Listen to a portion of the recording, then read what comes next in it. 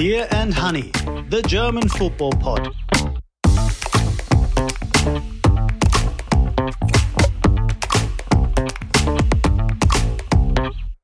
Beer and Honey, the German football pod.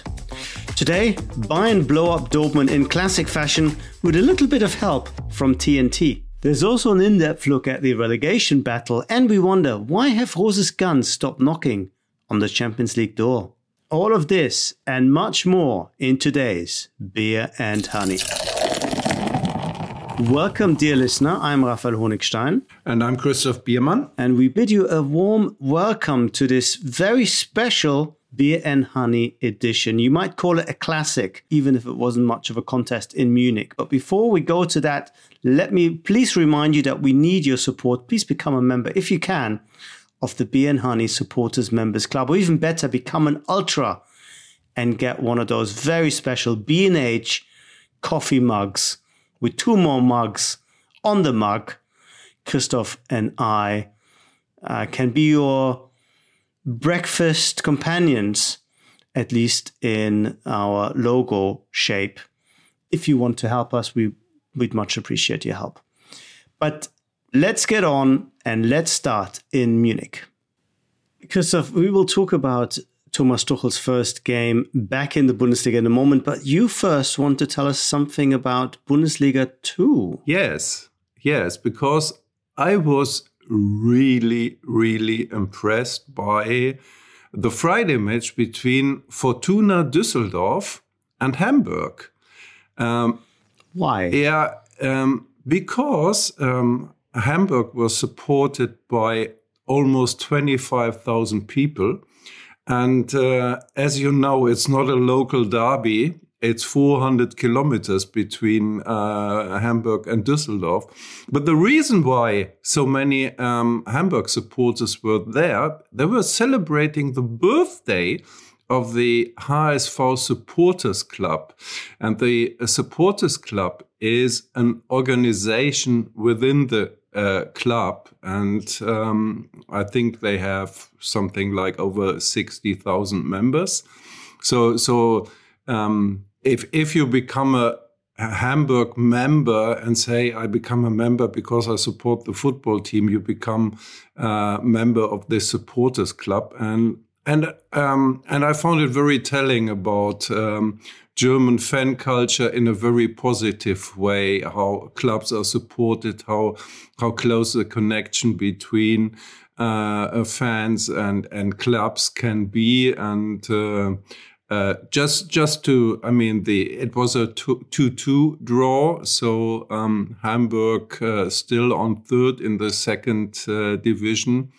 As we know, a very difficult and dangerous position, because as third of the second division, you play against a third from the bottom of the Bundesliga for the last spot in the Bundesliga. And last year, Hamburg played against Hertha, and as we know, Hertha stayed up and Hamburg stayed down.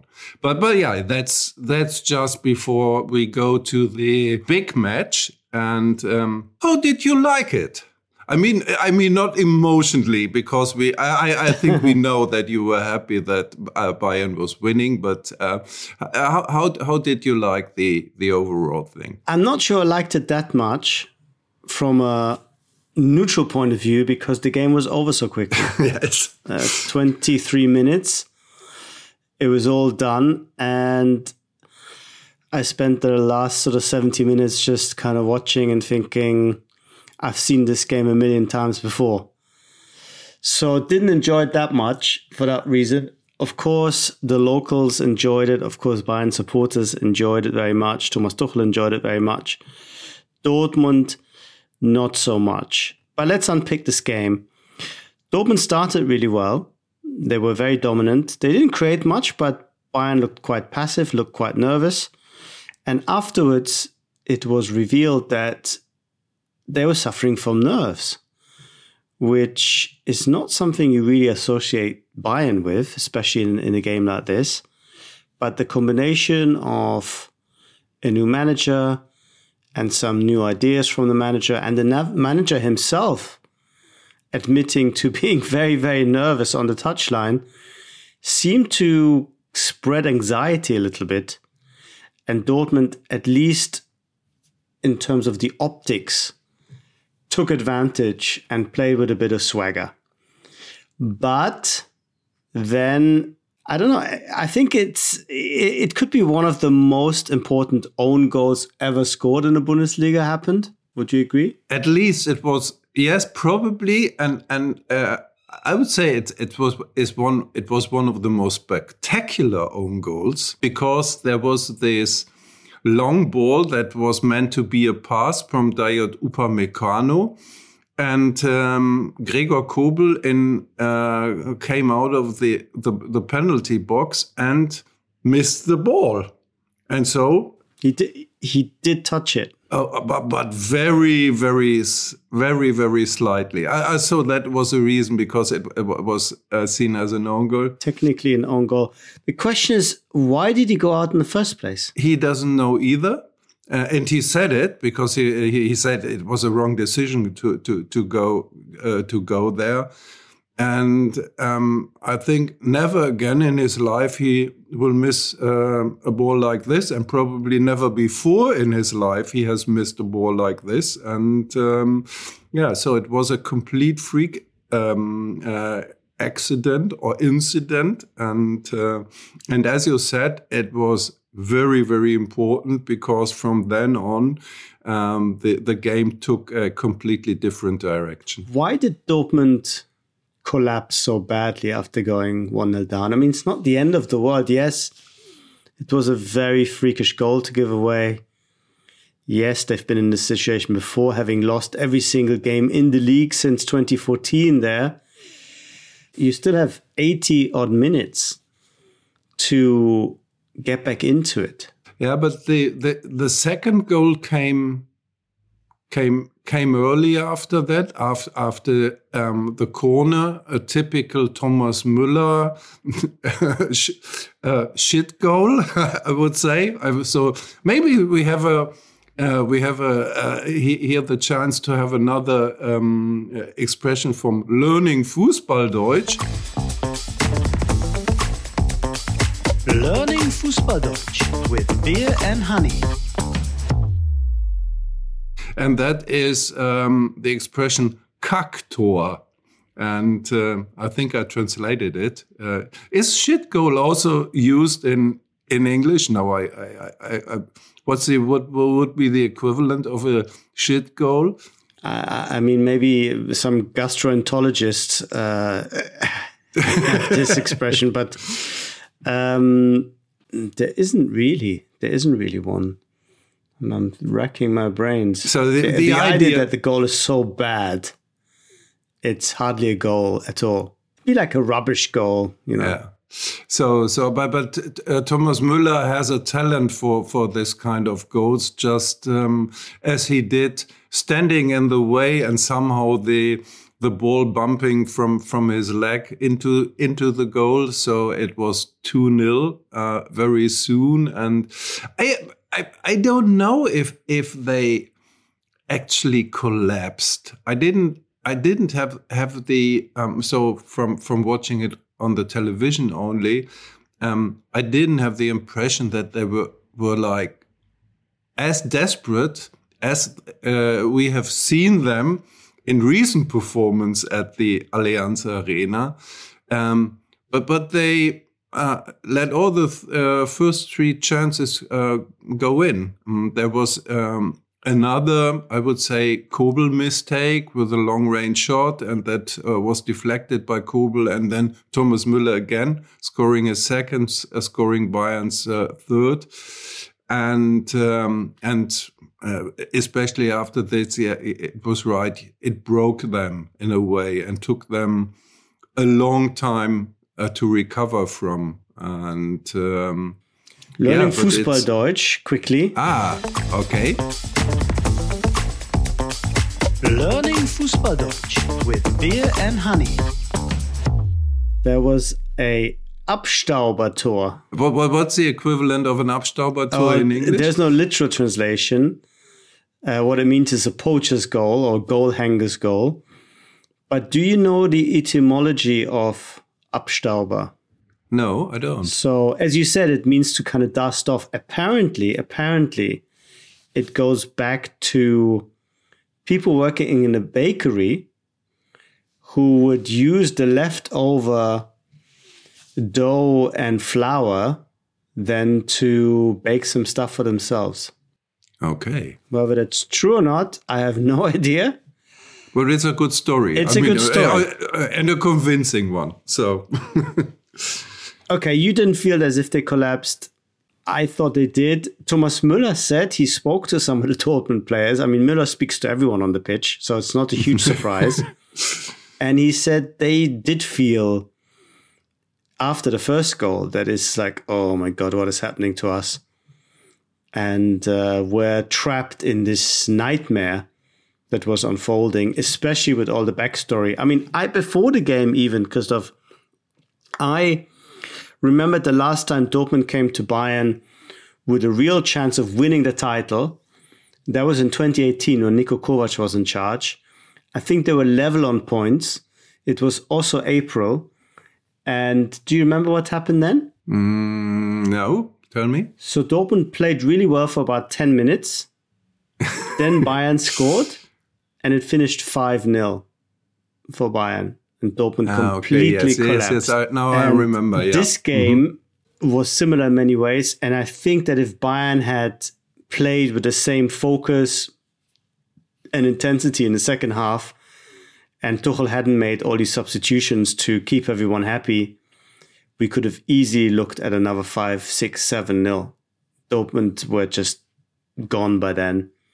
We have to give them some credit because after Kingsley Coman made it 4, they did sort of come back into it a little bit. They scored 2 consolation goals, but it was more Bayern being kind of switched off at that point than anything else. And it was yet again a non-contest. And I think what's worrying for Dortmund, maybe for the rest of the league, is that you still felt that this was a very half-baked performance, to go back to our bakery metaphors, from Bayern, because there were a lot of mistakes. There was that nervous period. They looked quite sloppy with all the substitutions later on. They were all very self-critical after the game. I spoke to Leon Goretzka, to Joshua Kimmich, to Thomas Müller, and they were all saying, yeah, we could have played a lot better. We made a lot of mistakes. It was quite wild at times. So if a new manager in charge with only 48 hours and a system that doesn't really work fully yet, and a team that's not playing at their best, completely sort of almost humiliate Dortmund, or came close to humiliating Dortmund, what hope is there for this league? Yeah, none. I mean, I was optimistic for about 5 minutes, and that was, I think, after the last match day, before Bayern decided to change their manager, and because that was when Dortmund was winning 6-1, and you could feel, I was at the Westfalenstadion, and everybody was so enthusiastic, and you could see something building up. And I think we will talk about the impact that Tuchel actually had on this game a bit later on. But I think also psychologically that they changed their manager, and everybody had from far away the impression, wow, I think they have the better man now compared to Nagelsmann. Also, and we can leave out this complicated relationship or torn relationship between Borussia Dortmund and Thomas Tuchel, and that there might be some revenge aspect to it because they were falling out spectacularly before Tuchel had to leave. And so there's 5 minutes of momentum Borussia Dortmund seemed to have. My impression was already gone before the start of the game. And then, as you mentioned, this mistake, this crazy error by Gregor Kobel, I think was like oh yes, we're here again, as you said, trapped in this nightmare, and it's happening again. And now it's Tuchel on the bench and celebrating against us, blah, blah, blah. And there is no hope. So the lesson for the league here really is this: don't schedule Bayern Dortmund after a international break, because without the international break, Julian Nagelsmann doesn't go skiing. And without him going skiing, as Uli Hoeneß, the honorary president, told us yesterday, maybe he'd still be in the job. Maybe Bayern don't have time to get Thomas Tuchel. And maybe the momentum still carries Dortmund into this game. So scheduling mistake there possibly from the DFL. But I think we should talk about Thomas Tuchel. I agree with you. I didn't get the sense of revenge or even a special relationship between him and the players or the club. I think too much time has passed since then. Relations have been smoothed over somewhat between him and Hans-Joachim Watzke, the Dortmund CEO. He talked about the fact that they had a middleman sort of reconciling them, even though they haven't met face-to-face yet. It didn't feel like a massive factor in this game. Was Tuchel a factor in this game, beyond the fact that he is not Julian Nagelsmann? What I found interesting, there is a new metric that is provided by the German Football League, by the DFL, and it's called ball recovery time. And they were comparing the numbers under Nagelsmann and the one in the first game and only game of Tuchel against Borussia Dortmund. And in average, Bayern recovered the ball under Nagelsmann after 12 seconds.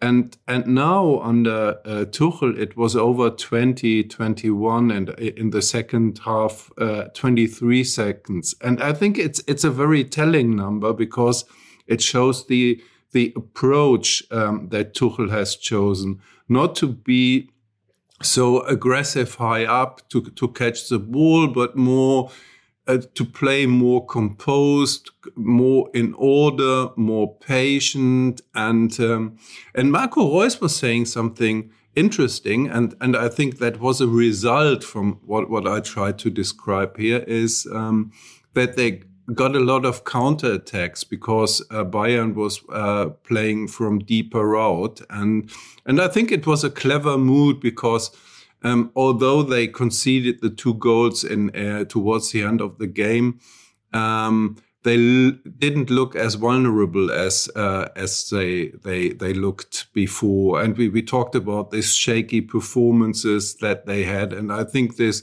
more conservative or more pragmatic or more defensive approach by Tuchel was really helpful, especially under the circumstances with the anxiety or nervousness that they had. Yeah, Marco Reus would have been in a perfect position to observe all of this. Very, very limited involvement of his own, but nevertheless, I think it is a very pertinent observation, and it was interesting because this was the kind of Bayern win and kind of Bayern performance that we've seen before, but the style was very different. As you said, it was not let's smash them out of this stadium and press them and, completely dominate them. But they were quite happy to sit back a little bit, to be controlling the game without the ball. Ironically, almost the kind of game plan that Ancelotti tried to implement when he moved to Bayern, when he said, okay, stop with this crazy pressing already, just relax a little bit. And give yourself some space and some energy to attack when you have the ball. And that was Tuchel's first big idea for this Bayern team. I later found out that he'd basically said to them just a few very simple things. One of them was attack with 5 players, defend with 5 players, and make sure that those 2 parts of the team kind of protect each other, which I'm sure some of the players are thinking, what does that actually mean? But because they are Bayern players, I think it didn't take them so long to figure out. And one of the consequences, for example, was that Joshua Kimmich really played as a holding midfielder. And the other 5 attackers, when he didn't have the ball, they were just trying to be another row of defenders ahead of the other 5. So it just made Bayern quite compact. And I think also the back 4, psychologically, even if it's not that big a change from that hybrid system that Nagelsmann was playing, I think just psychologically the fact that Bayern have a more simple, a clearer setup out of possession, I think it just makes it a little bit easier. And I think that is the thing that makes Tuchel a better manager in 2023 than Nagelsmann. I think Nagelsmann understands the game just as well, but I think Tuchel, with his experience, has figured out ways of getting his ideas across more effectively. And if that means simplifying them to a level where even you and I think, okay, well, I could have said that to them. So be it, because of course that is just a starting point. Yeah, I think it will become more complex and more interesting and more interesting to watch. And there is one aspect of how Tuchel is approaching the work with his team. He is not thinking in systems. He is thinking in abilities of players. So he's like, okay, I have player X, Y, Z. What are they actually good at or particularly good at? Where do I put them on the pitch that brings out the best of their qualities? And then I think he literally does it, puts them somewhere, and then he looks and finds, okay. And then we make it into a system. And he couldn't do it, as you said, with 2 days preparation time. And we won't see it in the next week. They already play this week in the German Cup quarterfinal at home to Freiburg, and they have to go to Freiburg on Saturday. So and then they play Manchester City. So I think his approach will in the first week be very conservative and careful. But later on, I think we will see very interesting developments with this Bayern team. And but as you said, no, that's all not good news for the Bundesliga. As long as we are expecting or hoping for a different champion after 10 years. But is the thing decided now? Did you leave Munich with a feeling of Borussia Dortmund is broken, hopeless, they don't believe they have a chance anymore? Or will after some days, will they think, yeah, we're only two points behind them. They have these games against Man City, probably later on against Real. Maybe they lose some energy there, blah, blah, blah, blah, blah. What's your impression? It felt over. It felt as if this is it on Saturday night. It is not in terms of mathematics. Just one slip up from Bayern might be enough if Dortmund can recover that consistency that they've had. The accusation or the problem that we've had with Dortmund in the past is not so much not beating Bayern, but they fail to beat the teams below them more consistently. So this is part of the story that they got right this season, certainly in the second half of the season.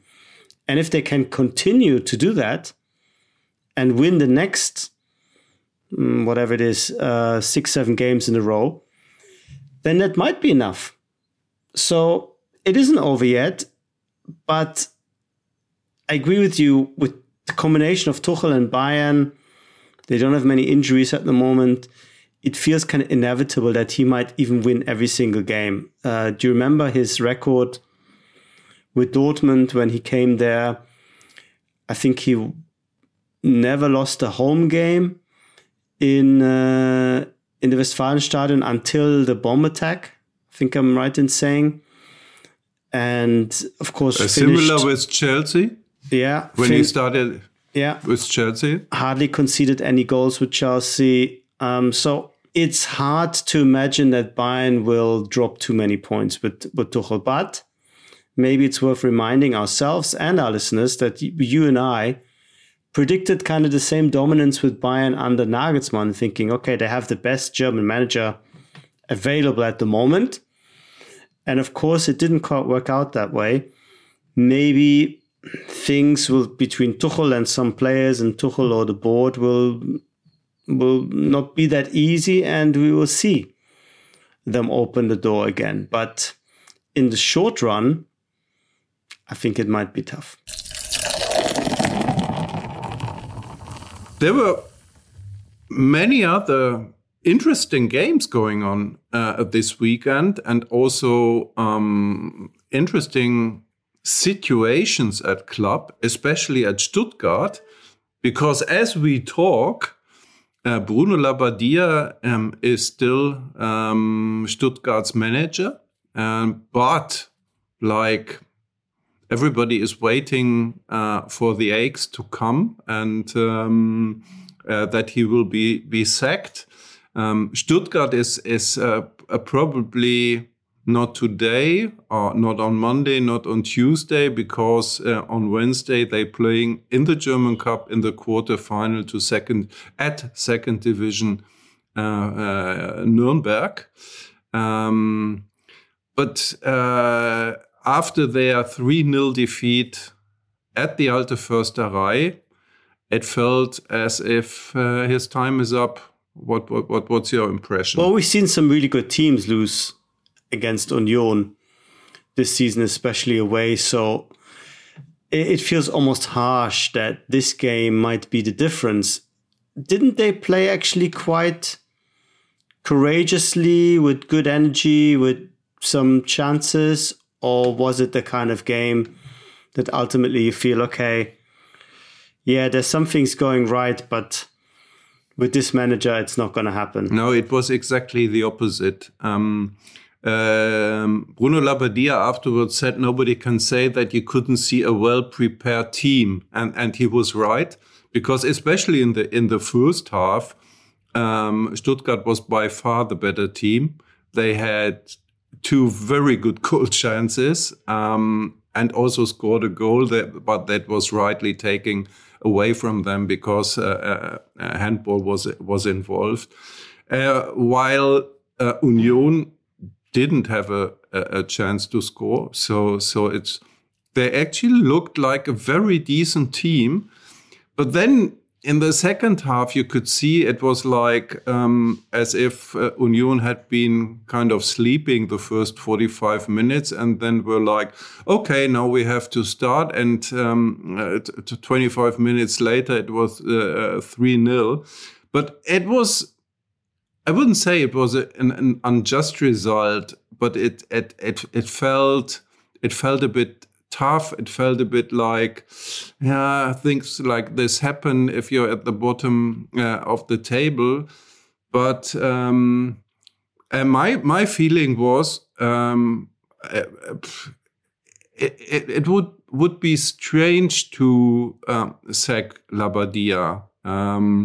Although, I mean, we're not in the dressing room. We don't know what the atmosphere is. Maybe the things are the atmosphere is not right between the players and the coach, but you couldn't see it on the pitch, and so there were these rumors immediately after the game that Labbadia will be sacked, and Fabian Wohlgemuth, the sporting director, and the board, they didn't decide to do it until now, and because probably they were also thinking, maybe it's a wrong situation, but it's very complicated for them because next on Easter Sunday, Stuttgart has to play at Bochum, and they almost have to win it to get Bochum back into the relegation business. They are good enough. But I think they have heard it too often in recent weeks, and so I wouldn't bet my money on anything here. If he stays, if they sack him or whatever, I think it's a very complicated situation. Yeah, when you started this pod, Christoph saying you wanted to talk about Bundesliga 2, I was worried that for a moment you wanted to talk about Bochum, but of course Bochum are not in Bundesliga 2, and they might not be in Bundesliga 2 either next season.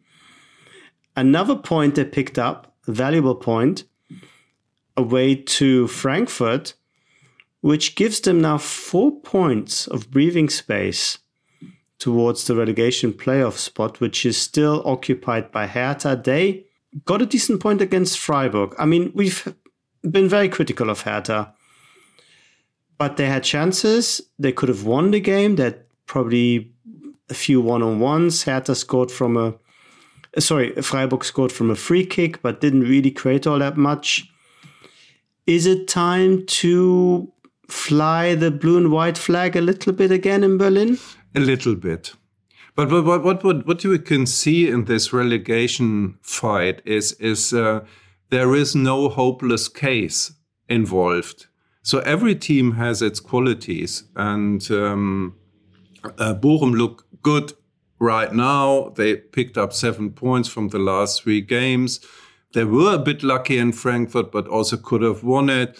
Hoffenheim is back in the business. They were winning 2-1 at Bremen, and that means they won 2 in a row and showed their qualities. I told you about Stuttgart and that they were actually pretty good, and also Schalke is very decent.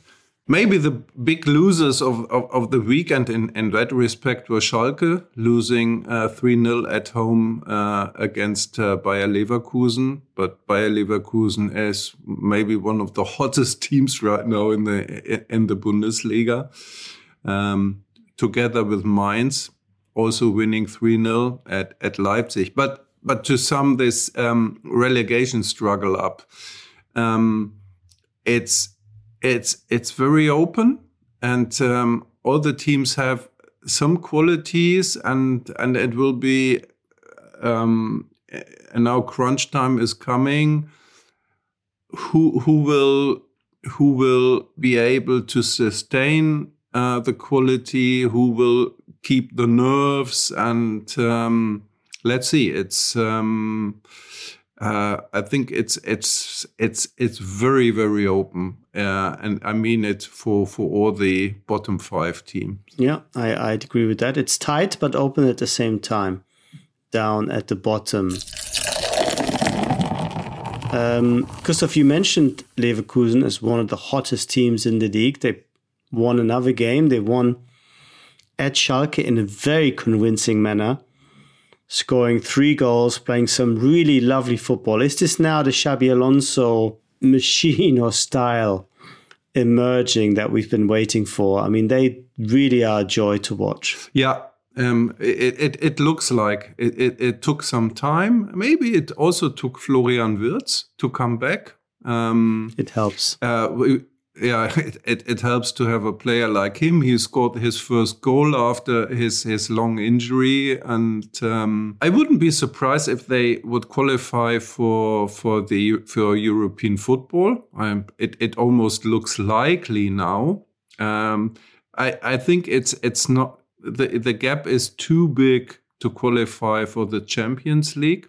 I have an interesting number here because I looked it up concerning Union Berlin. It would be so crazy to see them qualify for the Champions League, and imagine to have like maybe Manchester City or Real Madrid playing at the Alte Försterei. But 538, this the website, Nate Silver's website that has this very interesting soccer predictions. They see him with an 81% chance to qualify for the Champions League, and that's huge. And it also has to do with the failures of RB Leipzig. I think we have to talk about them as well. They have now lost 3 in a row, meaning including their 7-0 defeat at the Etihad against Manchester City, with Erling Haaland scoring 5 goals and losing 1-0 in Bochum, and now 3-0 at home against Mainz.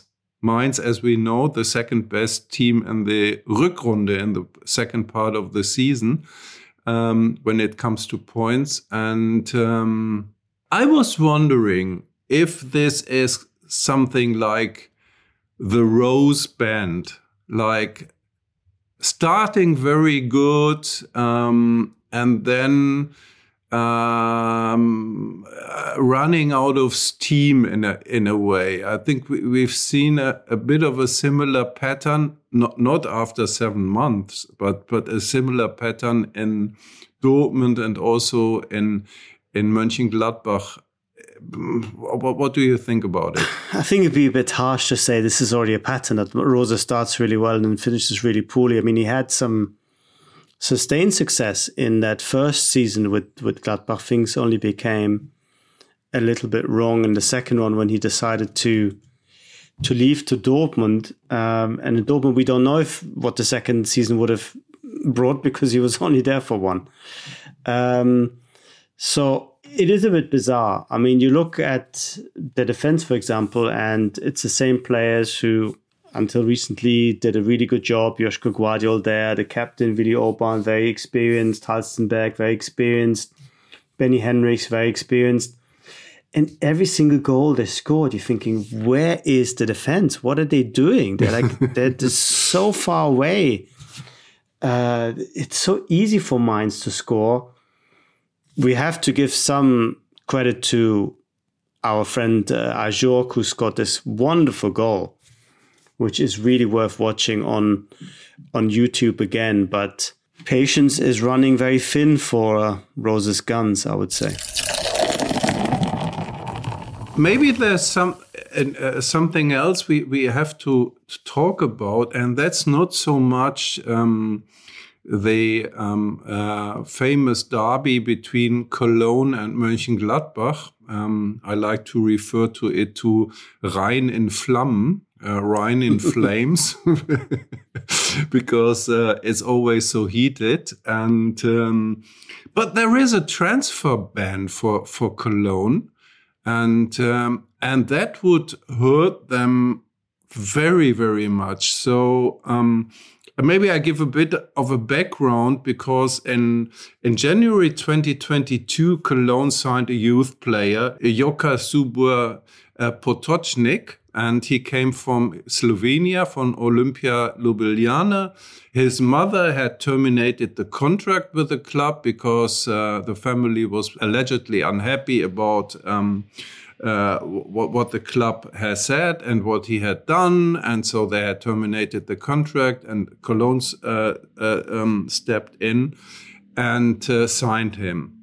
And Olimpia Ljubljana complained to FIFA about it, and in this case, it's interesting. I mean, I'm not a law specialist, but what we have here is a reversal of evidence. Not Ljubljana had to prove that Cologne had told the family, the mother, to breach the contract, but they have to prove that they didn't. And from the perspective of FIFA, they weren't able to do it. And now Cologne was handed a transfer ban for the next season. And if this will actually happen, I mean, it would be a catastrophe for the club. It's already now a catastrophe because, as all the clubs do, you are in discussion with players and agents and about prospects and so on. And nobody right now will say, I will sign a contract with FC Cologne because I probably can't play there, and I have a binding contract, and so on. What do you think about it? It's a strange story, but we had similar ones with Barcelona, with Chelsea, with Nantes, with other clubs. Yeah, we've seen Chelsea transfer ban not before too long. That was the season that Frank Lampard came in and played really well with all these young kids from the academy because they couldn't sign anyone. So it does happen. I have to look into this specific case a little bit more carefully before I can offer you a semi-qualified opinion on it. But rest assured, we'll keep a keen eye on this one. Well, I think we've covered all the bases, unlike Gregor Kobel, with a very assured touch. And we'll bid you goodbye for the time being. We'll be back with another edition of Beer and Honey next week, where we look back on all the happenings in the Bundesliga and indeed the German Cup quarterfinals as well. Until such time, please remember to support us, sign up for the Supporters Members Club, even better, become an Ultra. And if you take out a season ticket as an Ultra, you will get one of those world famous, super exclusive, once in a million, special super duper coffee mugs or tea mugs with Christoph and me and the Beer and Honey logo and the Ultra line on that mug. So sign up and get a mug as a reward. So thanks for listening once more. I was Raphael Honigstein. I was Christoph Biermann, and we say bye-bye. Beer and Honey, the German football podcast.